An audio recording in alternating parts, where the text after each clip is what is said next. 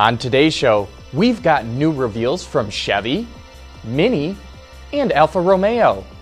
Acura has the highest residual value among luxury brands, and we get a few HP announcements from Ford. All that and more coming right up on Autoline Daily.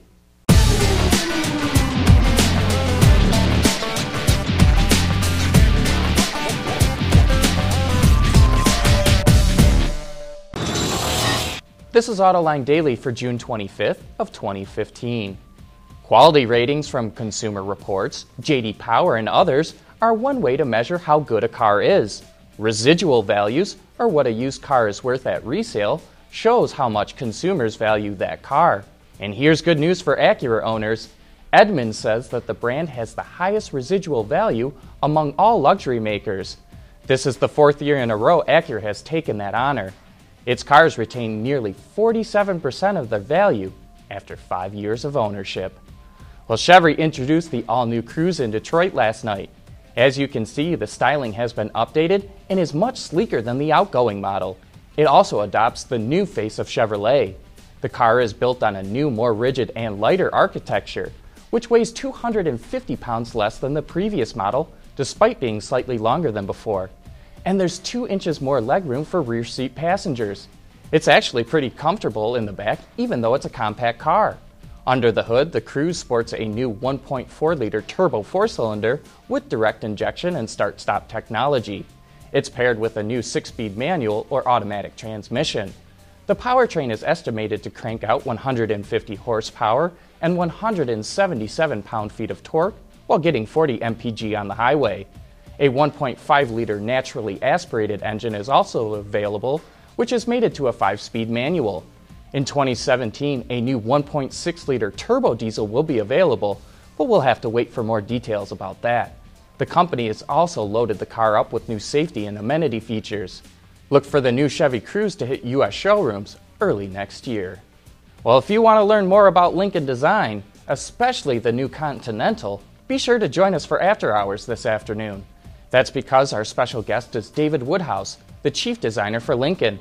So if you have any questions about Lincoln's design direction, send them to viewermail@autoline.tv. And then join John and Gary Vasilash for some of the best insider discussions in the business. That's today at 3 p.m. on autoline.tv. We'll be back with more news right after this. Autoline Daily is brought to you by Borg Warner. Feel good about driving. Bridgestone Tires. Your journey, our passion. Dow Automotive Systems. Breakthrough technologies for lightweight vehicles. And by Hyundai. Learn more at Hyundai.com. Mini just took the wraps off its new flagship, the Clubman. It's wider and longer, which gives it a more station wagon look rather than just a bloated Cooper. In fact, this is the first time since 1969 that a Clubman was developed as a separate model from the Cooper. Many customers will be happy to know that it did keep its signature split-folding rear doors. 2 turbocharged engines are available in the U.S., a 3-cylinder and a 4. Both come standard with a 6-speed manual, while the 4-cylinder can be had with an 8-speed automatic, a first for the Mini brand. The interior features more premium materials throughout, as well as a new suite of safety and infotainment technologies. It debuts at the Frankfurt show and hits U.S. showrooms early in 2016. On Monday, we reported how the new Alfa Romeo Giulia would make its debut yesterday. So without further ado, here it is. Based on what the competition already offers in the segment, we weren't all that surprised with the Giulia's appearance. Sporty rear-drive sedan looks with an almost subdued sophistication. Some of us even think it could be the love child between the Jaguar XE and BMW 3 Series. But there's no mistaking that Alfa grille. Although you may notice that the badge has changed slightly. It's a little more modern.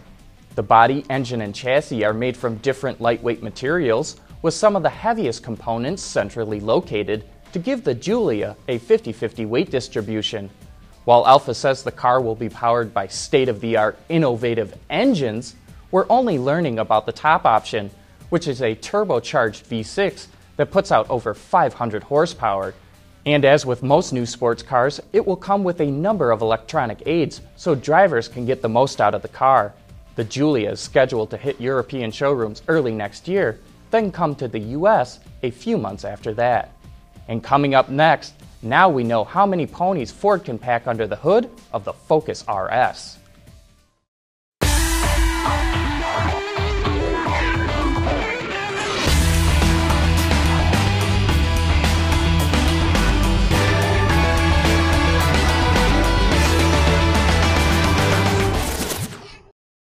Ford announced the official horsepower ratings of the Focus RS, which debuts in Europe later this year. Autoblog reports that the RS will crank out 345 horsepower and 324 pound-feet of torque, all that from a 2.3-liter EcoBoost 4. Ford also just completed an experiment with Hewlett-Packard to study how HP's employees use their company cars. Using big data analysis, they hope to allow fleet managers to use their fleet of vehicles more efficiently. Some of the findings were surprising. No matter where in the country they're located, most drivers visited the same national coffee house and refueled with the same brand of gasoline. Traveling employees often left their vehicles unused at the airport for days. Instead, these vehicles could be used by nearby drivers. 70% of trips took place during weekdays, and typical trip distances were 13 miles or less. Well, that wraps up today's report. Thank you for watching.